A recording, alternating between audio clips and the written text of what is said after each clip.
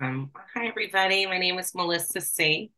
I'm a recovered compulsive overeater. I live in New York and wanted to make sure that I let people know that tomorrow is Janet's birthday. Sorry, so I can wish her a happy birthday. I'll probably do that at the end of the meeting, but I did it now. Um, and because I didn't want to forget. Um, so tonight I'm going to talk about the doctor's opinion and it's for myself, it was a pretty important part of the book, and it's a part of the book that oftentimes people begin. They start studying together in the beginning of it, and why I think it's important is it kind of helps people identify. It's one of the ways that people can identify if in fact they have this thing, this thing that I have, and it gives an indication of what the solution is going to be. It starts spelling it out. And so I think, there's a part that I always try to drill down on when I think about the doctor's opinion is it tells me that I am different from other people. This is where I really get a strong message that, the phrase that they use in here is that we're a distinct entity, that we're different, that we're differentiated from other people. And I will, when we get up to that particular paragraph, but I kind of want you to bear that in mind as we go through it, because that's important to know that that I am not like other people. Um, and so in the beginning, the XXV, the first paragraph, it says that the convincing testimony, it starts spelling out what convincing testimony is, and it's a witnessing of people's return to health. It's that's what's convincing. So what is seen, what we get to actually witness with our eyes, is the great convincer. And for someone like me, I've had substantial weight loss, and so um, that's good news because I get to use that as an opportunity to show the miraculous power of God, right? And but there are also people, who've had other types of miraculous transformations that might not be shown in their physical size, but it's in their demeanor, it's the way that they behave, it's their words, the way they act in the world. That's also the great convincer. And so sometimes I get asked, like, why do you show your pictures so much? Is it like because or someone will say, oh, aren't you really proud of yourself? You must be really proud of yourself. That's why you show them. That's not really why I show them. It's not a matter of pride in me. It's because for me, I feel like if you've been the recipient of a miracle and you're lucky enough to have it so that it's a visible miracle, I believe it's my obligation to say this is what God did for me, and it's available for anybody. And that's often how I can best draw people in, right? I get people because most of us, I came here because I wanted a physical transformation. And so that was like, it's sort of like the little fish on the hook, if we think about ourselves as like we're going to get caught, right? Sort of like the worm, right? The physical. So that's my convincing testimony, or just one of my convincing testimonies. The doctor's opinion, it starts with this, it's got this letter, and the letter says, to whom it may concern. And I have my own name written there in my book. I have like crossed out to whom it may concern, and I've written Dear Melissa, because I believe that this letter was intended for me to read it from a personal perspective. And I often recommend people read it that way, that it's not just some, theory, but it's something that I can apply directly to my life. It goes on to talk about, and this is one of the ways, I said that I'm going to sort of talk about being distinct. It says that a competent businessman with good earning capacity was still hopeless. And I think, um, you can be both competent and hopeless. And I think that's especially true with compulsive eaters. Many of us don't lose custody of our children as a result of this disease. We don't necessarily, some people do, like lose their jobs. I never lost my job. I would, in some ways, I seemed like I was competent. I paid my mortgage. My things were, I never got my power shut off. I never got a DWI as a result of, so it looks like I'm competent, and that could be a problem because it's a low level of misery and pain that, from my experience, it's like being, like they say, it's like a frog getting, boiled. First, the water is just a little bit warm, and it ever so slightly in increments just gets heated up. And that's what, by the end, what I considered competent was not competent. Was, if you're spending, for me, if I was spending, many days driving around in my car, hiding in parking lots, binging when my family was home, and avoiding events, that's not really competent. But what happened is it happened slowly over time, right? And you can be competent or appear competent and still be hopeless. The next thing is that it says that we are rehabilitated. This is I believe XXV, that we are rehabilitated by working with others. That's very different from other types of problems. If I had, I have high blood pressure, and my doctor, the requirement for my doctor to help me, he does not need to have high blood pressure at all.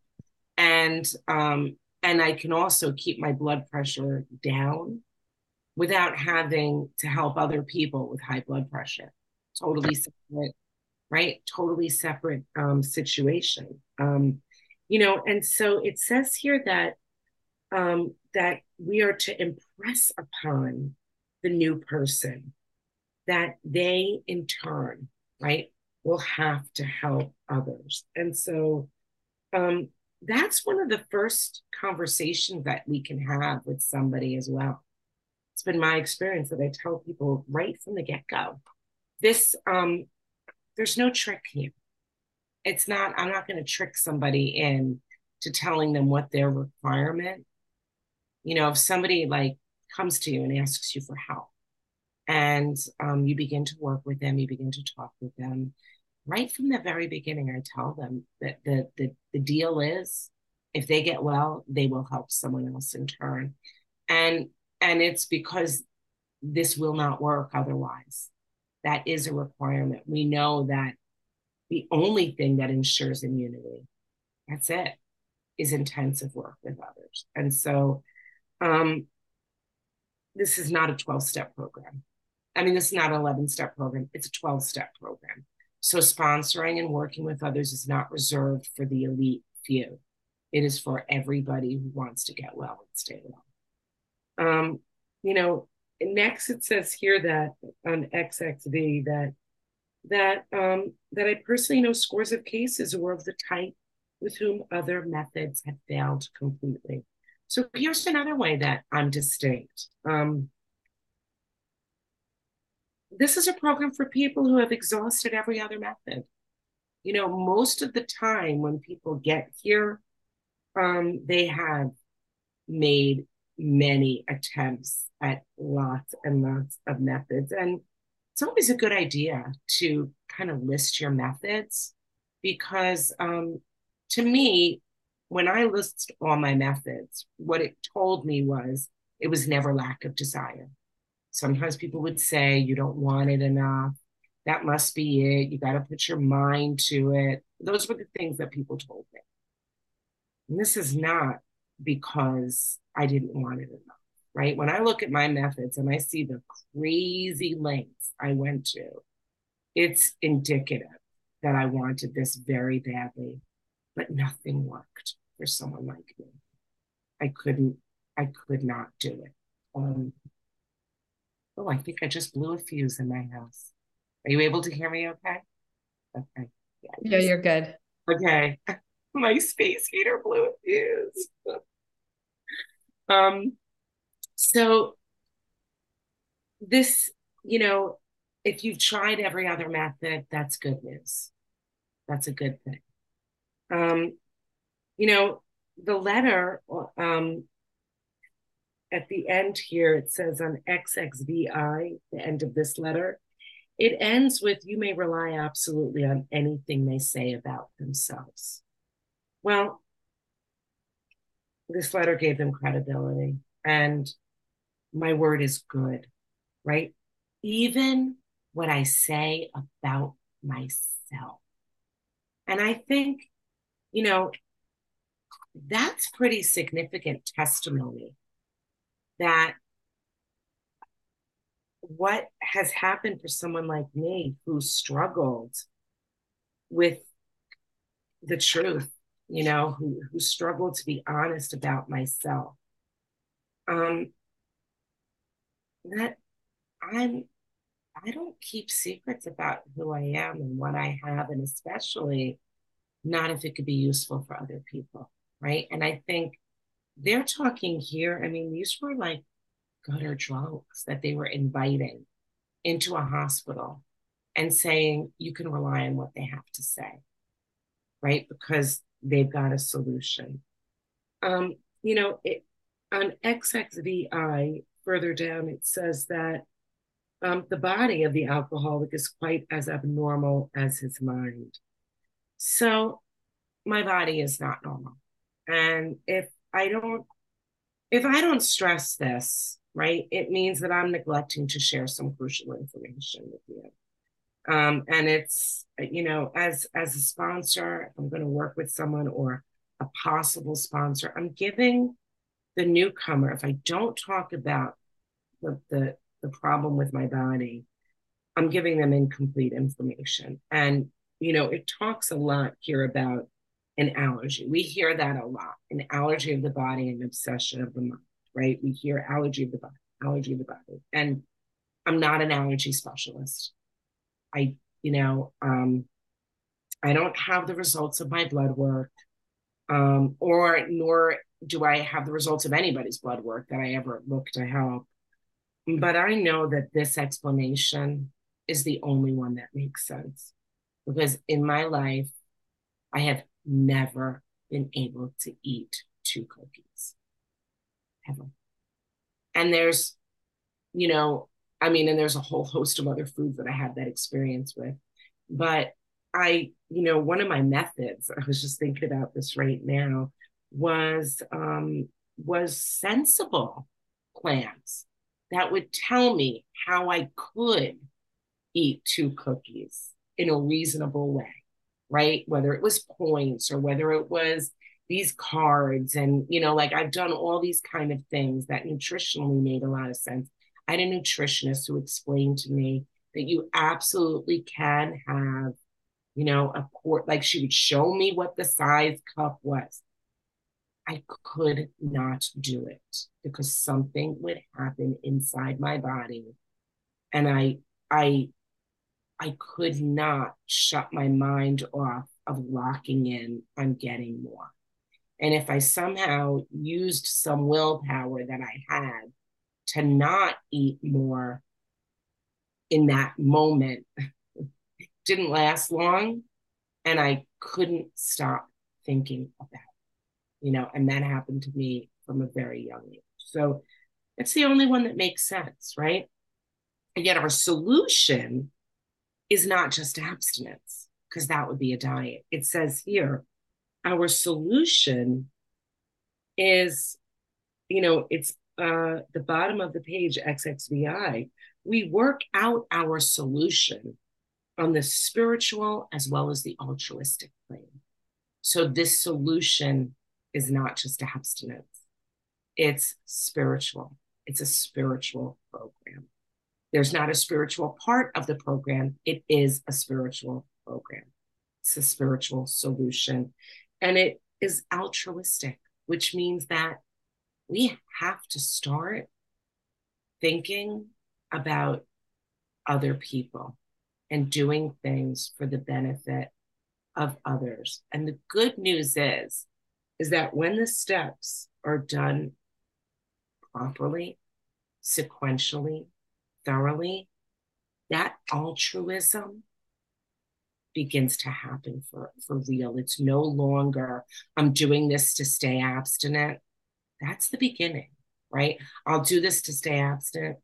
It becomes, I'm doing this because I want to, because it's important to me, because my heart is different. But it talks here a little bit as well. It says that we favor hospitalization for the alcoholic who's very jittery before, and that, someone's brain needs to be cleared out in order to understand what we're offering.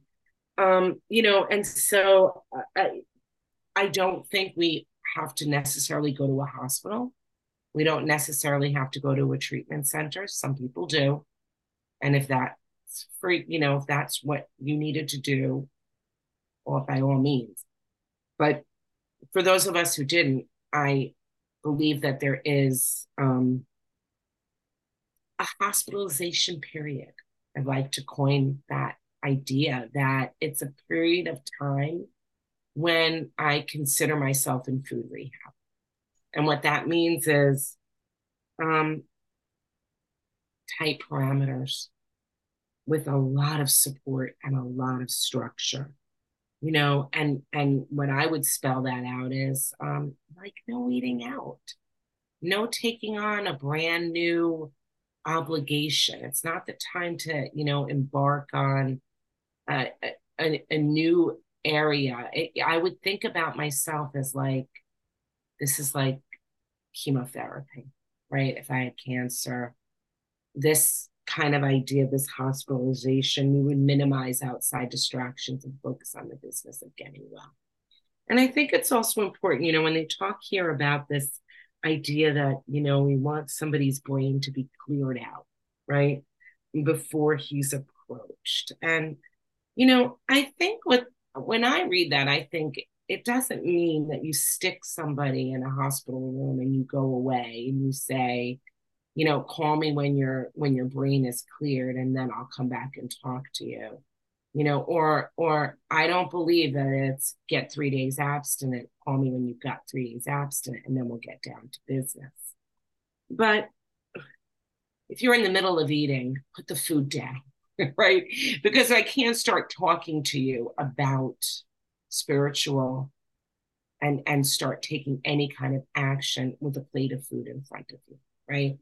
But it also means, as somebody who's going to have this altruistic spirit myself, it is not my place to look down on anybody or to tell somebody that I'm not available to help you because you're not willing to put the food down.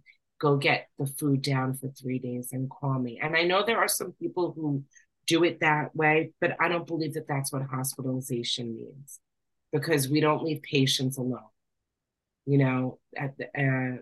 Patients are administered to, they're helped. And I think that's what they mean by a hospitalization period. And so, it further goes on XXBII that doctors have realized for a long time that some form of moral psychology was of urgent importance, and but the application presented difficulties beyond our conception. It says here that we are not perhaps well equipped to apply the powers of good that lie outside our synthetic knowledge. And so, I might understand that I need another moral code that's different from the one that I've been living with.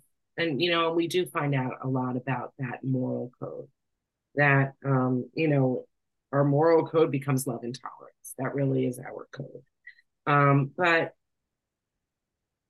the crazy thing is, right, is I can't apply all aspects of this code by just my intellect alone. It's like I knew what healthy eating was. right? I knew what it looked like. I just couldn't do it. And I knew what honesty was. There were some levels of honesty that I could start practicing right away. And I knew what unselfishness was. And yet I did struggle to live within the boundaries of my own morals. But when I surrendered and I submitted to God's will, it became a heck of a lot easier to live within the confines of my own morals. I need a higher power to help me live in agreement with my morals, right? I need God's help. God helps me to live within the boundaries of right and wrong. Addicts know right from wrong.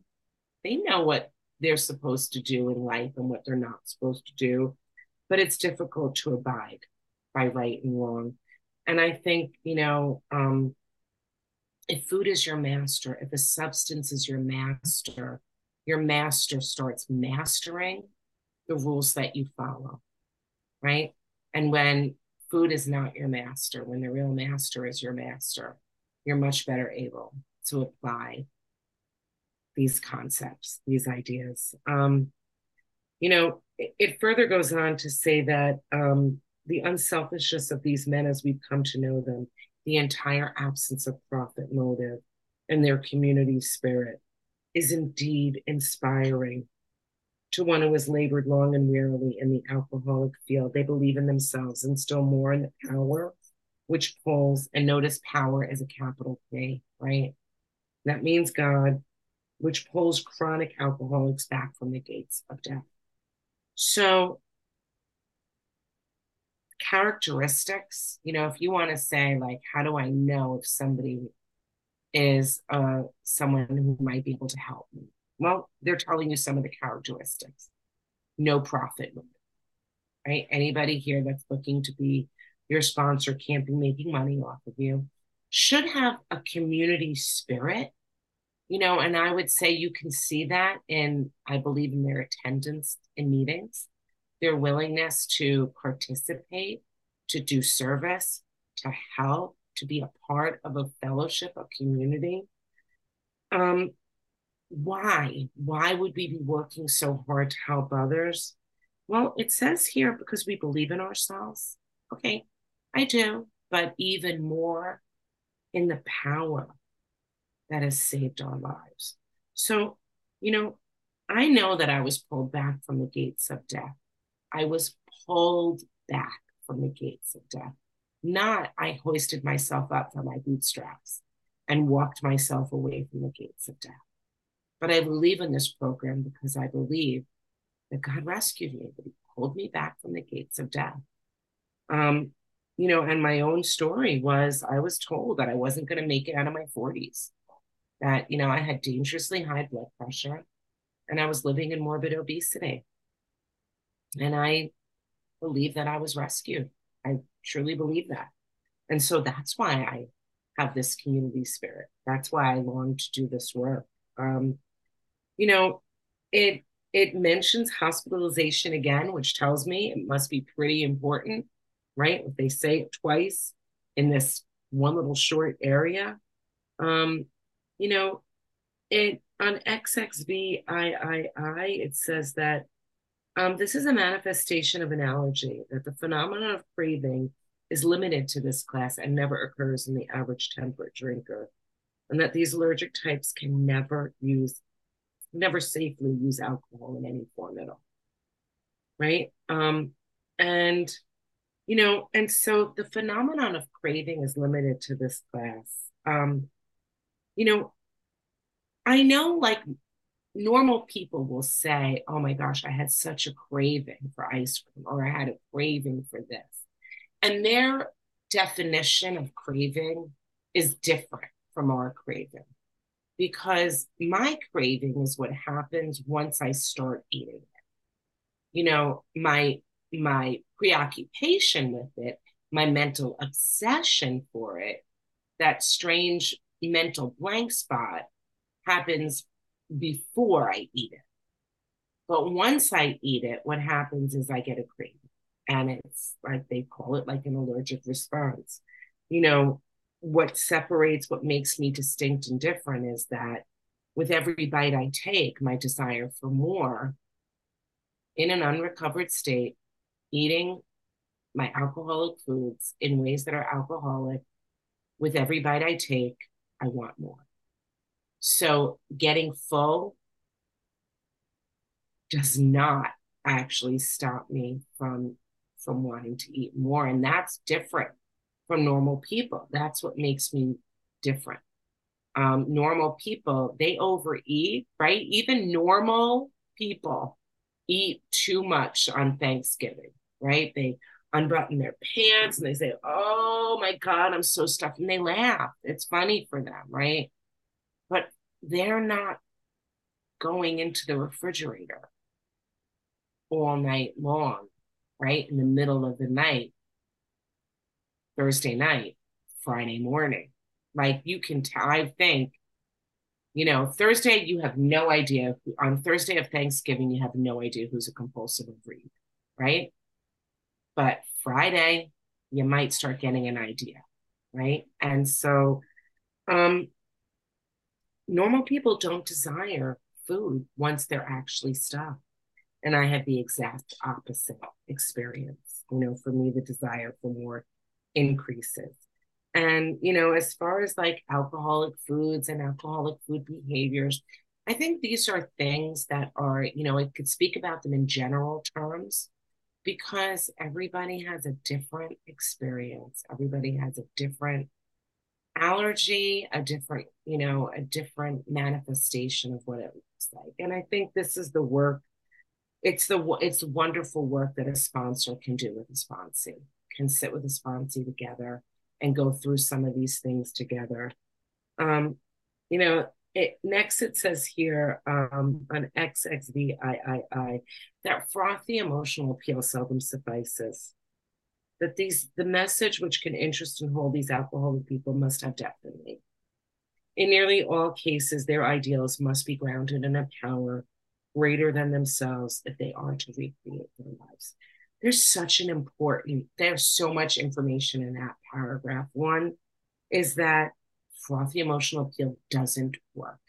So if you have somebody that you know and love, whether it's a sponsee, a former sponsee, a friend, a fellow, even yourself, frothy emotional appeal, telling somebody, "You're killing yourself. Look what you're doing. You're a beautiful girl." And I've had countless experiences of people well meaning, they loved me and they appealed for me from frothy emotions, and it didn't work. I even appealed to myself. I would give myself a good talking to, right? I would say, like, I would try on some clothes and be like, look what you're doing to yourself. This used to fit you. You got to do something about it. Didn't work. None of those things worked. And so the only thing that works for somebody in this disease is when another compulsive overeater shares their experience, right? And their solution. And so it doesn't work if somebody were to tell me, "Melissa, you're killing yourself." But what does work is when someone sat me down and said, "You know what, Melissa, I was killing myself." Very different. And I'm not today, right? And that it can't just be a human-based solution. It's that it has to be grounded in a power greater than ourselves.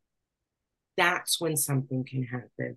And what's interesting here is that it says, if they are to recreate their lives.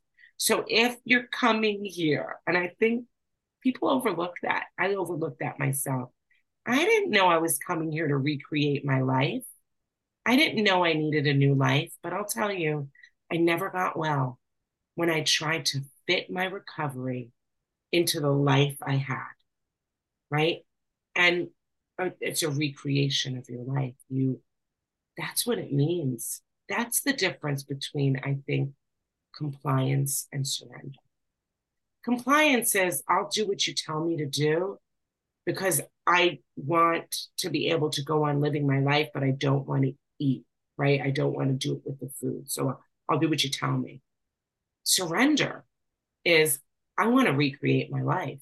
I'm willing to say, you know what, the way that I'm living, I'm getting it all, it's all wrong. And I'm willing to have a brand new life with a new set of experiences. And when people take that position, they get well, right? When I didn't try to fit recovery into my life, but I was willing to get a new life that was based around a relationship with God and these 12 steps. You know, it it talks here about why we drink, why we eat, and it's because we get an effect, we get a hit, and it's on the bottom of XXVIII that that we drink essentially because we like the effect produced by food. I don't eat because I'm a foodie. It's not because I like the taste and the flavor of food. It's not, necessarily for the texture or the presentation. Um, but I get a hit. I get a buzz off of food, and I can actually feel that hit even before I would begin to eat it. I remember like when I would be planning the binge, I would actually almost start feeling like buzzed, like that excitement, that intoxicated feeling, whether it was having it in the shopping cart, I would start feeling something happen inside me. I remember when I was a kid driving, riding home on the bus, just knowing that something good was waiting in the house and my parents weren't going to be home. Um, that was like it would get me all excited inside. And there's a sensation that I get, this thing I get, this effect. And I say that it's elusive, it escapes me, it eludes me, it doesn't last. It's not long lasting, and that um and even though it's hurting me, I can't tell what's true and what's not true because it seems like it's normal to eat the way that I was eating. And when you're living that way, that's your normal. You know, it's normal, is relative to what your circumstances are, right? Just because something is normal, it's not necessarily good, right? So just because it was normal for me to be like that, that wasn't necessarily good. And when I didn't eat that way, what happened was I was restless. I was irritable and I was discontented. And what that means to me is I would feel internally itchy, like itchy on the inside. I just couldn't settle myself down.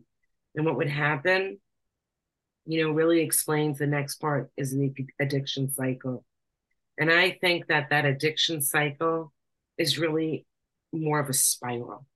For me, it's a spiral. I get uncomfortable and I succumb, which means I give in. And I because the discomfort builds and builds and builds and it weakens. I weaken, and then the what happens is that I can look around and I see other people who can eat those things with impunity, and I don't understand that I'm different from them. I haven't, right? At this point, I'm not willing to embrace the fact that I'm a distinct entity. So I look at them and they get to eat those things. And I think, okay, I'm really uncomfortable and they get to eat it. I should be able to eat it too.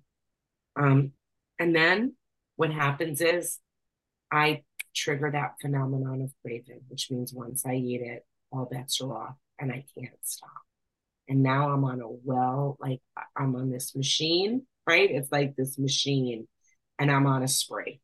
And, you know, my experiences, I can't predict when I'm going to emerge remorseful. But I'll tell you what, I have never eaten and said after the fact, ah, that hit the spot. I always emerged remorseful, no matter what. Whenever I was able to emerge from that spiral, I never felt good about what I had done. And I think, what makes me different from other people is I've got a spot that can't be hit with food, right? Other people can. They go, oh my God, that was so good. That's not how it works for me, right? And so I say it's a spiral, not just a cycle, because I would swear it off, right? You swear it off, you put it down, and then it builds and builds and builds and builds. You succumb, you pick it up, you're on a spree again, right? You emerge. Okay, for me, it was a spiral because my binges got longer. They took greater proportions of food to get me just to normal. Um, it took me to lengths, took me to places I couldn't believe. And the time I emerged from Morseful became fewer and farther in between. I couldn't get any time without the eating.